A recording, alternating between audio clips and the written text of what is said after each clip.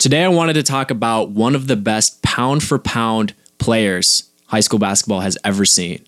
Joe had this player as his 5th best high school mixtape he has ever watched, and I had it as an honorable mention for my top 5. Let's talk about Akil Carr and where he is now.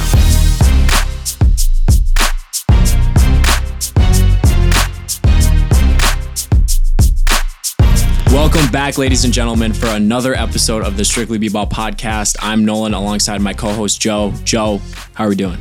I'm doing amazing. NBA season is pretty much underway now, so I'm feeling good about that. And it's a pretty big week for you. Yeah, for those of you who don't know, I just turned 21. 21st birthday, had my first margarita. It was really good. But yeah, got to spend a lot of time with friends and family. But I am thrilled to talk about the story that I have for you today. We're going to be doing a Where Are They Now on Akil Carr.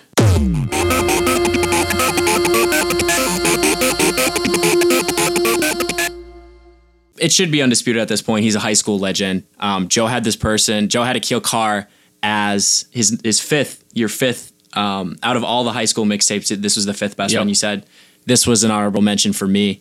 And you can make the argument that he's the best pound for pound high school player ever. And you can make the argument that he's one of the best pound for pound basketball players ever. That might be a reach. He's 5'6". Okay. He is 5'6", and you look at all the other players that are shorter. I mean, 6 foot is kind of a huge height difference, but that might be a little bit of a stretch. Muggsy Bogues, Spud Webb, but I mean, there's only a few. No, that's a fair point. It is a fair point. Okay, so breaking down his highlights, the man was just a walking highlight reel. Like, he had it all. Well, not had it all, but he was a point guard who stood at just 5'6", like I mentioned. And he had some of the quickest handles you'll ever see. He was super flashy, crazy assist, crazy passing ability as well. And he showcased that in all of his highlights.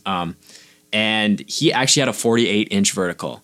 The kid had bounce. He could dunk pretty well. I don't know if he was throwing down like crazy dunks. I didn't see anything too special in his mixtape.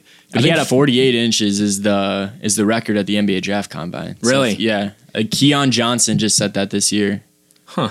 Interesting. So, he would have the record. He would have the record. But nonetheless, I mean, it's a 5'6" player that's able to dunk. He's able to throw it down. So he's super athletic as well. And I'm actually going to have you guess with all our Where Are They Nows or the players that sort of haven't panned out. You don't see a lot of stats. They're high school stats. You just see the mixtape itself. So I want you to guess how many points do you think he averaged in high school? We'll say his senior stats. Okay. Because you see the highlights, but you don't necessarily know how many points or what they averaged. I feel like it's a lot just because you're asking me. Yeah. I know it's really hard to guess because it depends on who his teammates are and stuff like that. Because I know Patrick Beverly averaged 38 points in high school. Yeah. So you never know, even if the guy like Pat Bev, who is in the NBA, don't really see him as an offensive player. I'll say 30 points per game. I could see that. That was a really good guess. His senior season, he averaged 31 points per game. Okay. 6 assists per game. But this might be the most impressive out of all of them. 5 steals per game. He averaged 5 steals per game. That's incredible. And his nickname was the Crime Stopper. He's nicknamed the Crime Stopper. His coach said, "The crime in East Baltimore probably goes down during our games." That's how much hype was around him. That is a very unique. It is interesting. It is a very unique nickname. And yeah, like I said, the reason why he got that nickname is because so many people in East Baltimore would come to the games and watch him, given his popularity and how good of a player he was, that the crime probably went down. That's not a fact or anything. And ironically, I wanted to mention a few things before we get into where he actually is now. I wanted to mention that, ironically, he was arrested for domestic assault charge and put in jail on a $50,000 bond. So that's kind of ironic. I just thought it was funny to mention. It's too bad. He's called the Crime Stopper, but then he was arrested for a crime. Anyways, we're moving on. So he actually played, another fun fact about him in high school, he played in a tournament in Italy, and this was during his junior year, and it was a junior international U.S. team. He led them to a gold medal, averaging 40 points per game. Wow. He averaged 40 points per game in this tournament in Italy, and as a result, he was offered a $750,000 contract to play for an Italian team. And keep in mind, he's a junior in high school. He hasn't graduated high school, and if I'm not mistaken, this is the biggest contract, a European contract offered to a player that has not graduated high school. He's offered $750,000. This is before the days of overtime elite nowadays. Yes. That is insane because keep in mind this was the early 10s. I believe it was 2011 or 2012. Akil somewhere Carr, around that. a 5'6" high school player, was offered $750,000 based off of his tournament performance. When he should have dropped everything and taken that. Yeah, we're going to get into that a little bit more because, I mean, you don't know where he is now. You don't really know besides high school, right? I have no idea where he is now because, I mean, we've done a lot of them, and this is one of the guys we've talked about of Where Are They Now video on, yep. But I have not researched it at all. So hearing that I guess turned down a $750,000 contract. Yeah. All right, let's get into it. Let's get straight into it. So that's a little bit Where's he at now? Yep, we're going to get into where he's now. I just wanted to give some quick little facts or little fun facts about him. So he ended up deciding to obviously he turned down that contract. That he was a junior in high school. He turned it down to return to to return to high school ball. Yep. And he ended up deciding not to play in college and just go straight playing professionally. He was verbally committed to Seton Hall. You know, he could have played D1 ball. But he decided to just start playing professionally, and I actually don't know if he did or not, but he wanted to play. He played in China or wanted to play in China. That's where the direction of his career was headed. Okay. But then he actually was drafted by the Delaware 87ers in the third round of the 2013 D-League draft. Really? Yeah, he was. So he actually was in the D-League. Well, now it's the G League, but he was in the D-League for a little bit. And he ended up being released in 2014, and this was after he didn't get as much playing time as he wanted. It was kind of like, I feel like it was like a mutual agreement, but the reason why they parted ways is because he didn't get enough playing time. But in 14 minutes a game, he averaged 11 and 2. And I believe that was like 9 games, but he was not getting a lot of playing time, but he was still playing good. That's a pretty good per 36 scoring number. Oh, it is a very good per 36 scoring number. But then shortly after this, he actually announced that he was going to be in the 2014 NBA draft. Sadly, he went undrafted and then ended up playing professionally in Canada, the Canadian National Basketball League for the St. John Millrats. Pretty interesting team name. But he averaged 13 and 3 for the Rats, and then he ended up being released by them. And this was, I don't know exactly why he was released, but I do want to mention that he had 2 suspensions. Yep. And this was like on the court kind of like anger. He kind of had some like instances that were not handled in a professional manner on the court, which kind of raised a concern of the team. And they just it seems like a common theme. Yeah, kind of common theme. I mean, he was averaging 13 points a game. You don't usually get released. Yeah, that's pretty solid. And I mean, he's still a young guy. Like if you're averaging 13 and 3, I don't know how much minutes he was playing per game, but that's still pretty solid. I have no idea what the competition is like in the Canadian basketball league. I have no idea either. I know the D League's good though. I know Royce White is a former Canadian League MVP. That's the only thing I know about the Canadian League. I'm willing to bet the D League or the G League now is a much. Well, yeah, I think the Canadian League is probably below China and EuroLeague. Obviously, the G League. I think it's probably a small step down from those leagues. Yeah, I would assume so. And then after this, he went under the radar for around 2 years. So he parted ways with the Canadian National Basketball League, the St. John Millrats, and then he went under the radar for around 2 years. And then he signed with the Baltimore Hawks of the ABA. Joe and I just got enlightened about the ABA. Yep. It's a semi-professional league. I don't really know too much about the league, but it's not because everyone thinks about the ABA. They think about Julius Erving and those guys. So the league before was the NBA. Yeah, but before they merged, it wasn't before the they NBA, merged. Yeah, excuse me. But yeah, it's definitely the ABA now, or what it is now, is nowhere near what it was. Yeah. It's a semi-professional league. So then after this, it's just going down. It just keeps going. Like he keeps just switching the leagues he's playing in, switching the teams. But after this, I have to read this off. He signed with the Gurn University Sky of the Cypriot North League a year after. So it was kind of random. I don't even know if it's a professional team or not, but he did play organized basketball for a team. I couldn't find too much information on that. I have no idea what this league is. The Journey University Sky of the Cypriot North League. What is that? I have no idea. He did play organized ball right after. Organized ball could be like pickup basketball. It could be, but it's definitely. I thought it was worth mentioning that. But he played with them. I don't know how much points he averaged. There's not a lot of information about it. It was on Wikipedia. So, And then after this, he signed again with the Baltimore Hawks in 2019. This was a year after. Okay. I'm not fucking leaving.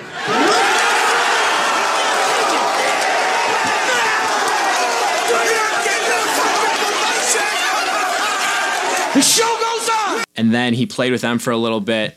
He actually played pretty well for them. I think he had a 60-point game or whatever, which was the most in ABA history, or the most in the team, the franchise, the Baltimore Hawks. The new Hawks ABA history. team? Or The new ABA. Started in like 2000 or something. Yep. Yeah. Yep. So then after this, that's kind of like the last we've sort of seen of him playing organized ball. If you go on like Ball is Life's YouTube channel, or probably their Instagram as well, you'll see like the occasional Akil Carr playing someone 1v1. Yeah. I've seen Akil Carr. He still kind of has that popularity. He still has that popularity. They kind of like, his name is so recognizable in the basketball community, where they kind of utilize that. He's playing against pro ballers, like, okay, like this is good footage for us. But he's still competing with them and still playing. And he's a guy that I feel like with his scoring ability, I mean, he dropped 60 in an ABA game. Yeah.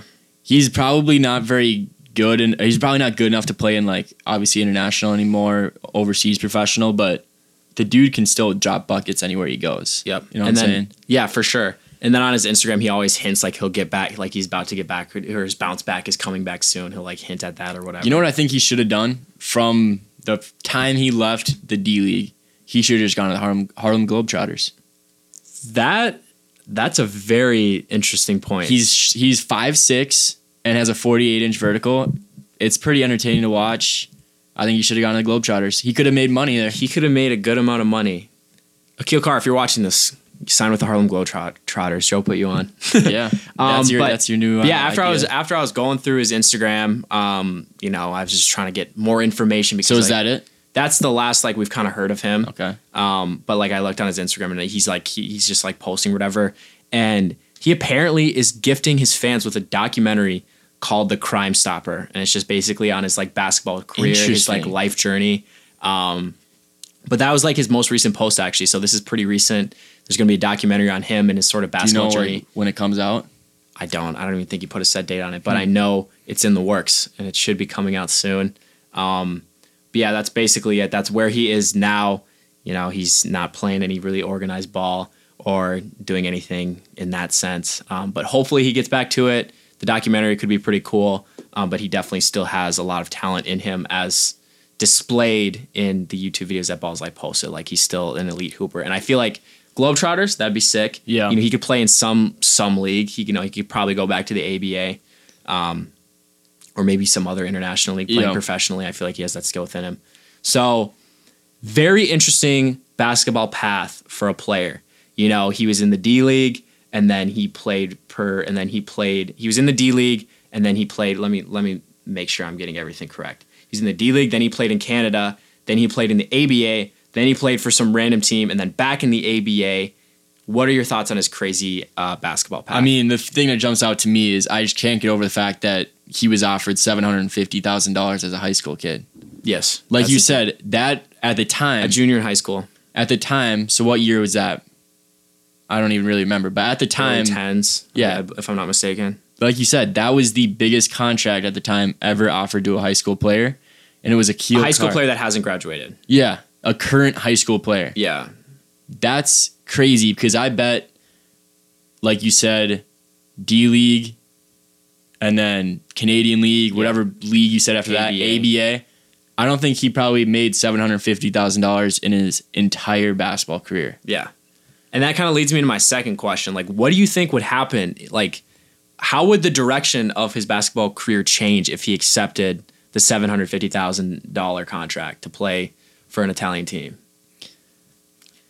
I mean, because he could have just been done after that contract. And I mean, I don't think he would have found any more success than he did because he got chances to play in good leagues like the D League and the Canadian League, which are just like he just kept taking steps down, never proved that he belonged, but he would have a lot more money. I feel like it was I don't know how much it was, but I think it was a 1-year contract. A 1-year contract. Dude, that's don't quote me on that, but if he accepts that, keep in mind you could say like he's done like in the 1 year and he's made as much money as he has in his entirety of his basketball career. But You accept that. He was like 17, 18. I don't even know how old he was at the time. But even if he underperforms, like they still had him under contract. If he's making contribution to the team, they're going to bring him back because he's so young and they've seen what he did. Like what he averaged 40 points per game in a tournament as a junior in high school. A very competitive tournament, brought the junior international U.S. team to a gold medal. And that's ultimately why they offered him this massive contract. Yeah. And I also wanted to mention the domestic assault charge, which, like he was put in jail for that bond. Like, obviously, I feel like, professional teams or colleges like look at that like, okay, he has this on his record. That happened after he was in Italy. So he would have, and I feel like that after that, you kind of see like, he was hot-headed on the court. He had specific suspensions or whatnot. Maybe that would like prevent him from being that sort of having that aggression on the court. And then ultimately that crime that happened, or the assault. Yeah, I mean, you never know. I mean, that team clearly thought a lot of him, giving him $750,000. So maybe that would have been his chance to just be the guy, and he would have gotten a lot of support. But I mean, also putting another $750,000 in his hands, who knows what that could have caused? Like a high school kid with $750,000. It's true. You never know. But I mean, I think it's just kind of tragic. Like, he lost out on a lot of money. I mean, we talk about guys like Dennis Schroeder losing out on money and stuff like that, but he probably, like, he lost out on everything like he could have made. Like, he doesn't have millions already in the bank. I want to know why he turned that down. That is really intriguing to me. Yeah. Because it's not like, at first when you said that, I was like, oh, it's probably because he had this NBA dream and he didn't want to go overseas. But you can still go overseas and then still pursue an NBA dream. Yeah.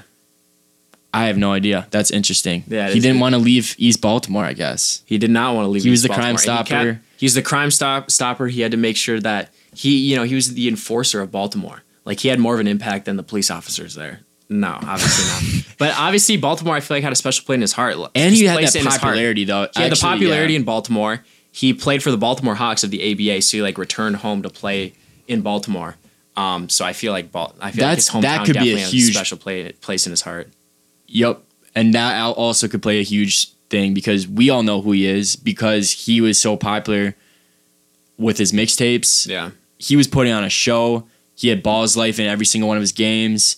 He would have left that, and nobody would have been at his games. There would have been 50 people in the gym in some professional league in Italy.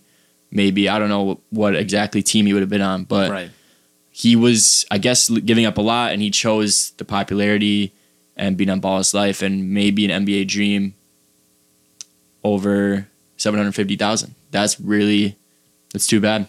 Yeah, it'd be interesting to see how different. I wonder how much he made though. Just kind of like out of his popularity. I feel like nowadays, I know it wasn't long ago, but like if that exact type of mixtape was coming out right now, and he had that hype, he probably would have made more money, like doing social media stuff and like the Mikey Williams of the world making a ton of money. Now with like Mikey signed like a $1 million NIL deal and stuff like that. So I guess, I don't know. I wonder how much he made, but yeah, that is too bad. Mm-hmm, for sure.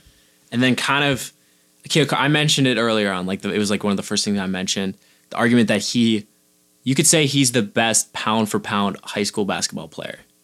You could say that. You could make that argument. So who do you think is the best pound for pound player in NBA history?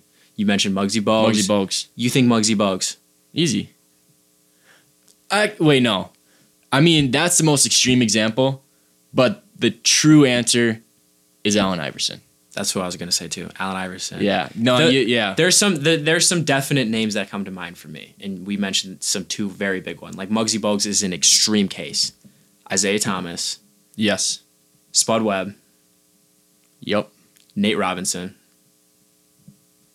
Yeah. And then that's kind of those are the only ones that really come to mind. And then obviously, Allen Iverson and Muggsy Bogues.